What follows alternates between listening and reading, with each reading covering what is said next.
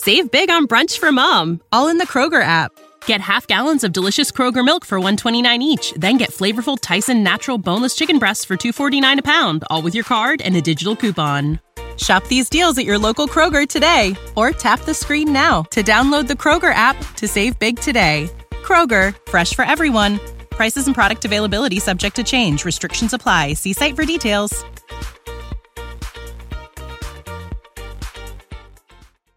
What's up, everybody? I'm Najee Adams. And I'm Hunter Jacobs. And you're listening to the Hoop Ball Nets podcast.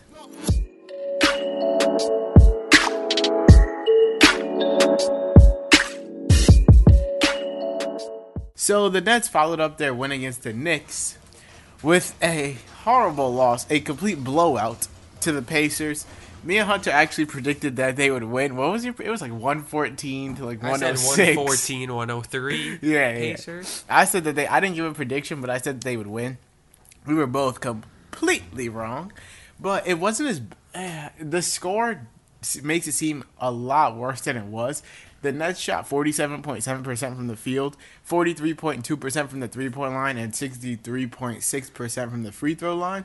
It's the first time since the preseason that they shot above 40% from the three-point line and lost. Like if you were to just look at the score based on previous knowledge, you would think that the Nets shot 8 for 30 from the three-point line again, which wasn't the case. They actually made 16 threes. Actually, both teams made 16 three-pointers, but the Nets attempted 37 while the Pacers only attempted 24. So the Pacers were far more efficient when it comes to their three-point shooting. Funny enough, both teams also shot 63.6% from the free throw line on the same number of attempts. So that wasn't what lost them the game. But the difference is that while the Nets shot 47.7% from the field, the Pacers shot 55.4%. So, once again, as you could probably guess, the Nets lost the turnover battle 20-10.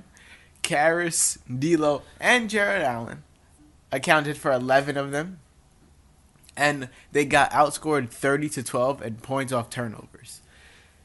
This shows that defense, which is one of our highlighted problems from a previous episode, was correct. They can't play defense at all. They let the Pacers score 132. And the Pacers aren't exactly one of the best offensive teams in the NBA. And they were missing Sabonis and TJ Leaf. Not that TJ Leaf is a 90-point per game scorer. But Sabonis is a double-double threat off the bench almost every game. So that took away a threat for them.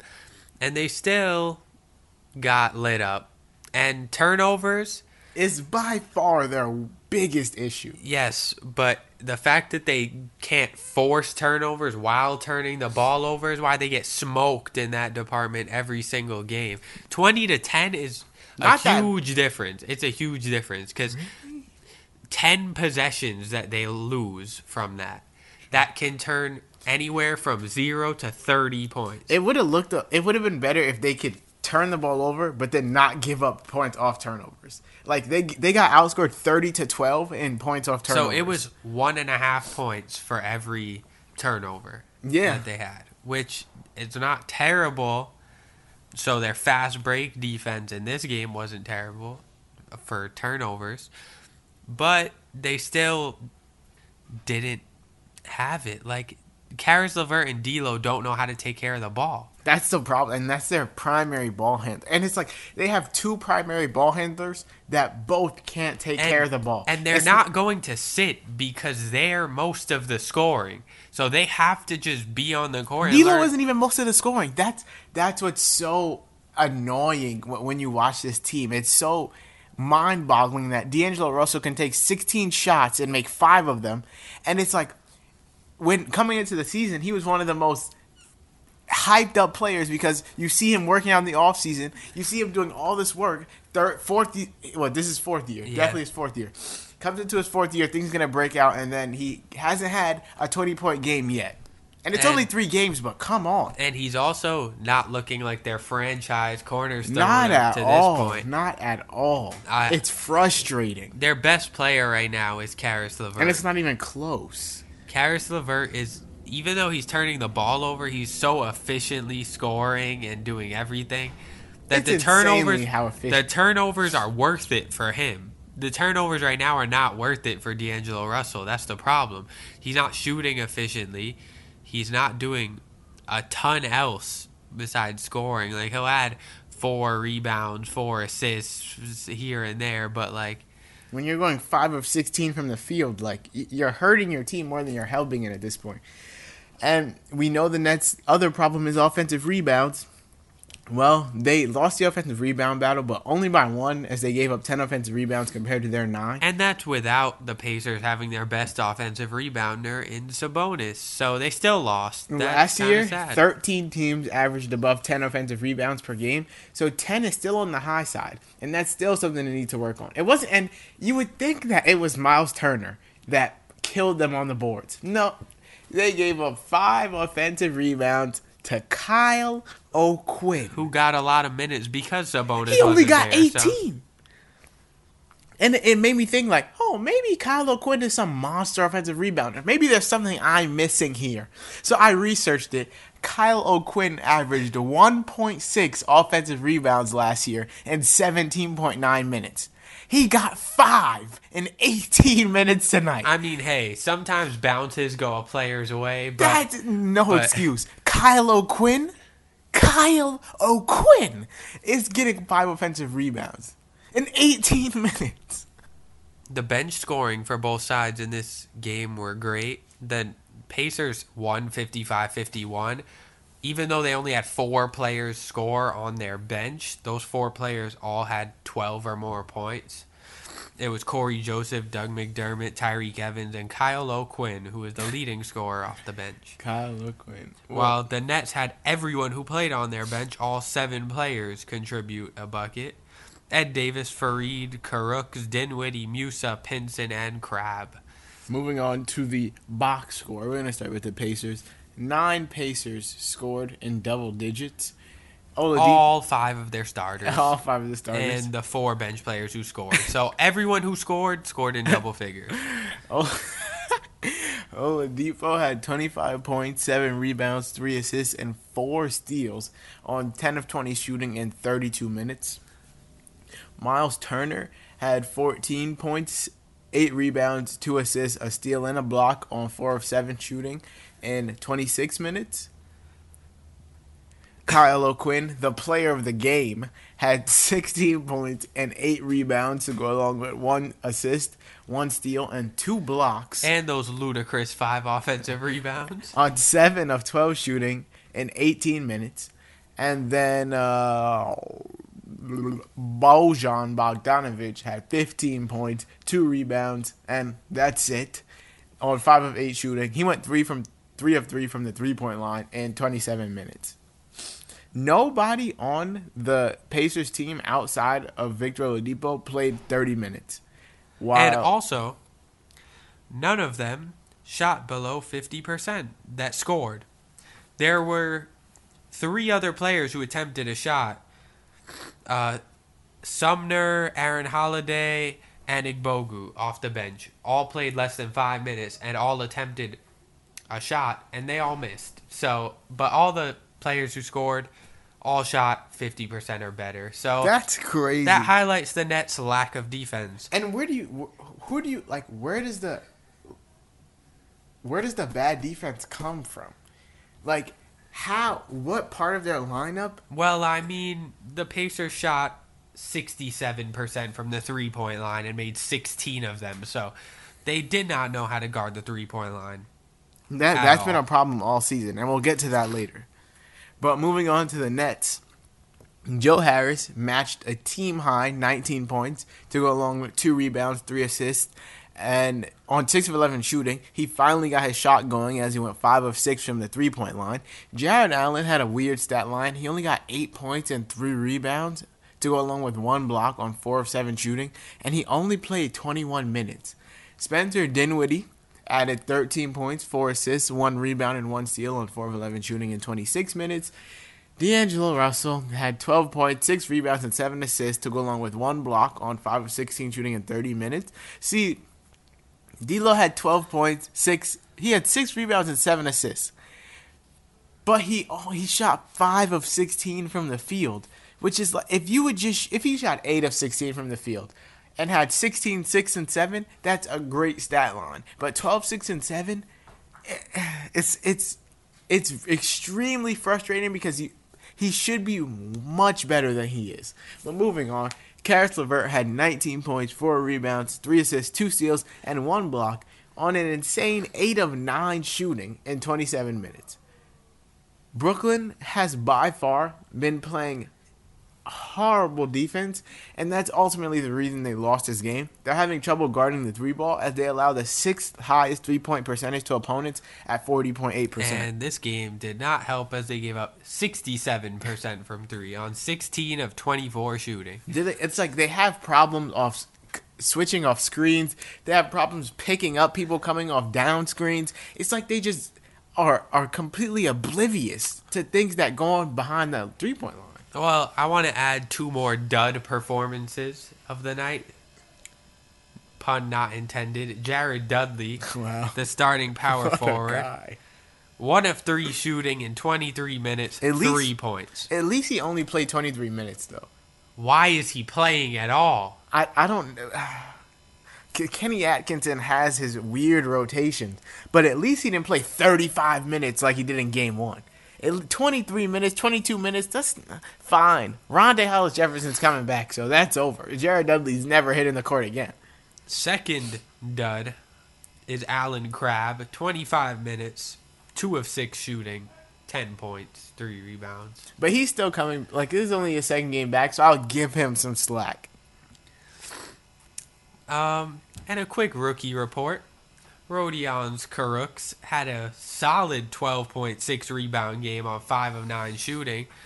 And seemingly, which is strange to say, I never thought I'd say this, their second round pick, Rodions Kurucs, is right now outplaying D'Angelo Russell. That is correct. Is he?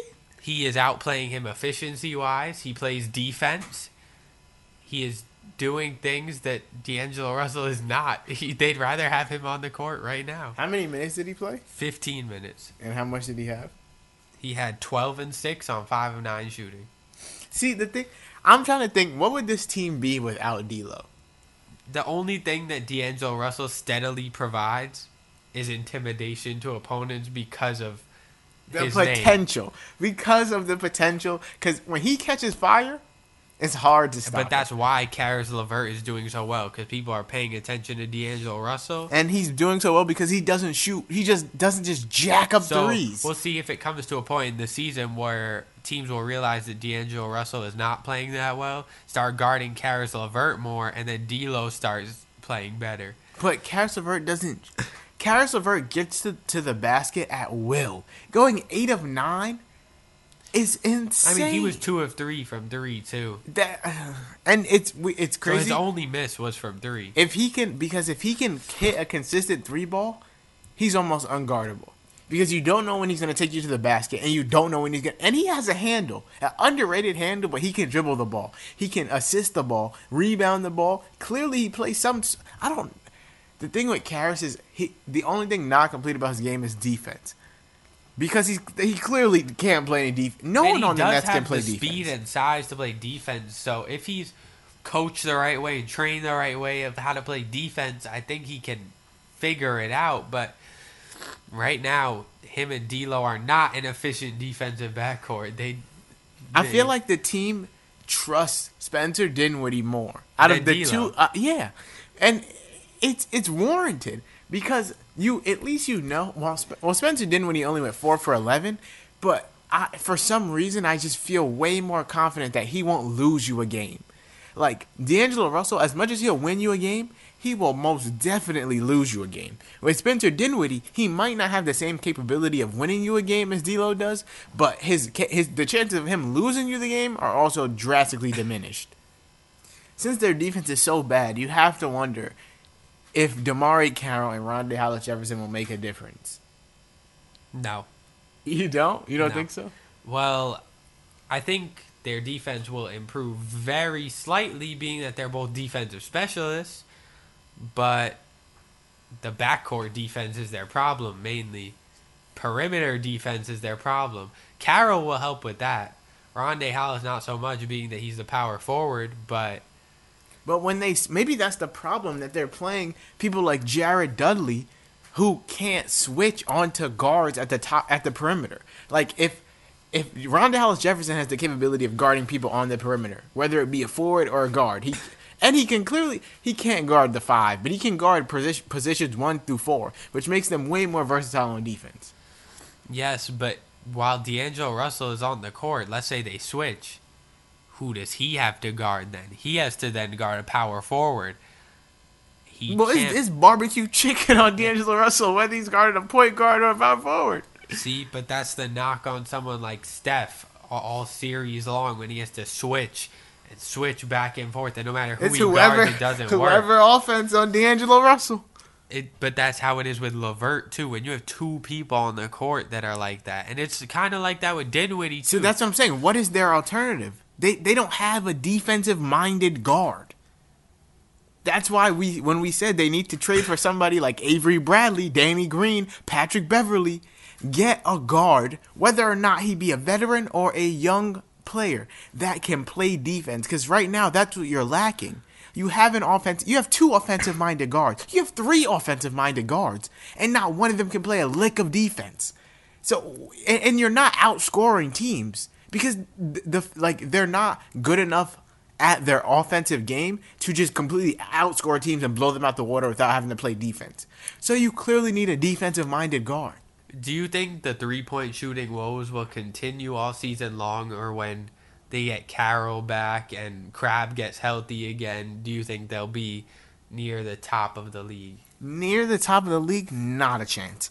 Maybe mid-tier, or maybe low-tier, but definitely not top of the league. Definitely not top 8, top 9. Because good team, like the Nets, they're not consistent in shooting good from the 3-point line. They just went 3 out of their 5 games they've shot under 30% from the 3-point line. Like, good teams don't do that. And yeah, DeMarre Carroll's going to come back and knock down a couple of threes, but he's not going to change that. When you have people like D'Angelo Russell, Spencer Dinwiddie, Joe Harris, and Allen Crabbe that just let it fly whenever they feel ready to let it fly, they're not efficient shooters. They shoot a lot. Joe Harris is efficient. He's not that efficient. He was 5 of 6 this game. Not this season. Not this season. He's this is his first. efficient. This is his first good 3-point shooting game. He will be a 40% 3-point shooter. Okay, fine. So Joe Harris is their best 3-point shooter. Yes, that's why they re-signed him. I want him taking the That's 3, why they re-signed him. Okay, and who else? They don't have any other reliable 3-point shooter. Out of all the guards they have, Allen Crabbe and Joe Harris are their 2 best, and Allen DeMarre Crabbe Carroll has a shoots. lot of off nights. Yeah, but DeMarre Carroll shoots open shots only. He doesn't really take bad shots. Okay, but we're so saying this, but he doesn't shoot enough to boost the Nets up to being top half of the league. The people who ruin it are D'Angelo Russell and Spencer Dinwiddie. And yeah, Caris LeVert's not gonna shoot this efficient all season long, but like, they're definitely gonna ruin it. And Jared Allen doesn't. He's made 2-3 threes this season, but he doesn't. Like, in order to be top half of the league, I feel like you need to have everybody on the court can shoot. Like the Warriors, all 5 of them can shoot. Well, not the center, but if you put in Jordan Bell, he can knock that down. When DeMarcus Cousins DeMarcus Cousins comes back, all of them can shoot. Even like the Lakers, they have a lineup with 5 people that can all knock down the 3 ball. Like that's every team now. Yeah, but a reliable lineup like Jared Allen, who the Rondae Hollis can't knock down the 3 ball. I guess you put DeMarre Carroll at the 4.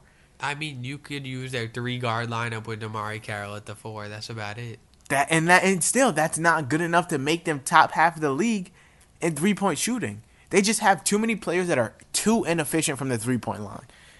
The problem is that they play defense so poorly that they need to outscore opponents, and they don't have the firepower to outscore the numbers that they're giving up. So they're gonna constantly lose games 120 to 110, where they put up 110, but they don't know how to play defense, so they just lose. Like, they're gonna lose a lot of games where they give up a ridiculous amount of points, no matter what team it is. Okay, so as we wrap this podcast up, I want to ask you, through 3 games, are you disappointed in the Nets' play, or did you expect this type of start from them? I expected this start only because of how injured they were coming into the season. Crab isn't healthy. Damari Carroll and Hollis Jefferson aren't back. And they didn't exactly know how the rotation would come together. So I'll say give it until at least Hollis Jefferson comes back, because Carroll might be late November. Hollis Jefferson will be sooner. So he's coming back next game. Yeah, once he's back and he's healthy, that's kind of a taste of what it's going to be like, because Dudley's going to move to the bench. And when Carroll comes back, it's going to be interesting to see if they keep Joe Harris there or if they bring Carroll off the bench with Crab. They have to keep Joe Harris.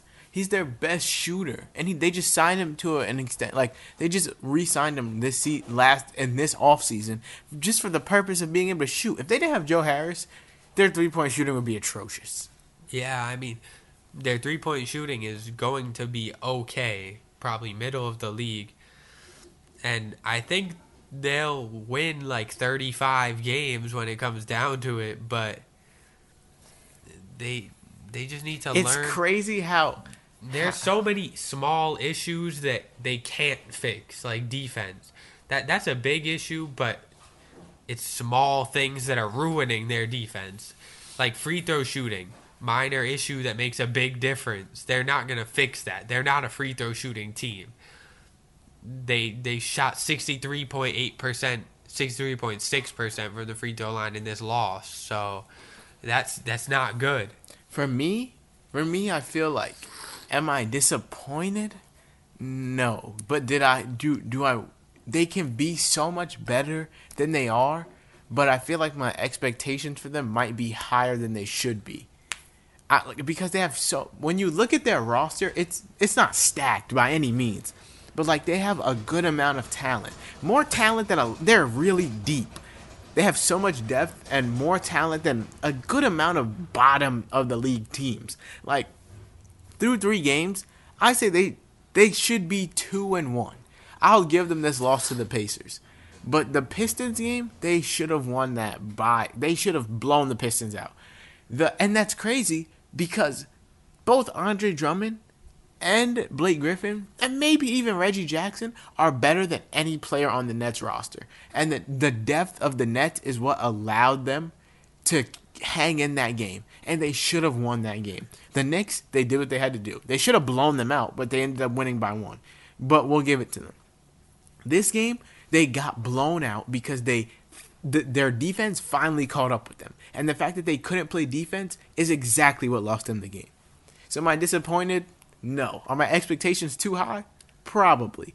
Do I think they're going to play better as the season progresses? Of course, most teams will, but they should have got that Pistons game, in my opinion.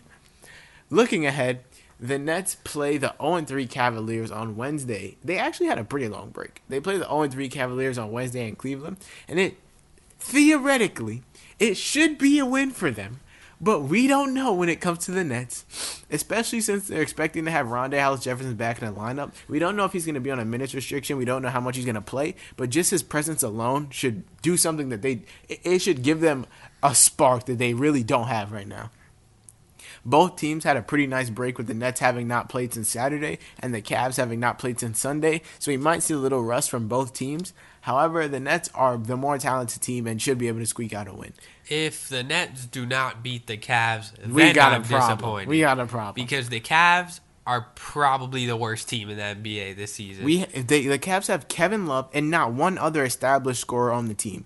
If you were hanging in there with Blake Griffin, Andre Drummond, and Reggie Jackson, and then you lose to Seti Osman and Kevin Love and Rodney Hood and Jordan Clarkson, there's a problem here. And I'm telling you, the Cavs just got blown out by the Hawks, who are probably the second worst team in the NBA. They gave up 35 to Trae Young. And they gave up 17 to Omari Spellman. They could not play defense at all. So if the Nets don't manage to light up the Cavs, I do not understand. I'm expecting a big game out of Dinwiddie, D'Lo, and Caris LeVert. And who's guarding Jared Allen? Tristan Thompson? He's the only one who I could see being limited. Jared Allen, I think he should cook Tristan Thompson. I mean, he should have a decent game. He should have at least everyone else should play above their normal. 10. Everyone else should play above their normal. Who's guarding D'Angelo Russell? George Hill. That's about George, Colin Sexton, like, come on. And Colin Sexton's a ferocious little defender. But at this point, when you've been in the league for 4 years compared to a rookie, you should not be getting locked up by Colin Sexton. There's no excuses for that. I expect Karis LeVert to have another good, efficient game. Spencer Dinwiddie, it's iffy with him. He can't seem to find his shot in the beginning of the season. But hopefully he turns it around here. Allen Crabbe will be in his third game. Hopefully third time's a charm for Allen Crabbe. Joe Harris, he's coming off a good game. Hopefully he can keep it going. And we already said we expect Jared Allen to eat. So that'll do it for this episode. Hopefully the Nets can get that 2-2 record. They should. And not be 1-3 to start the season. But that'll do it for this episode. Make sure to follow us on Twitter at HoopBallNets. You can follow us individually. I'm at Najee Adams _. If you don't know how to spell Najee, it's Najee Adams _ Hunter. At Hunter _JKR on Twitter. But yeah, that's it for this episode. Thanks for listening.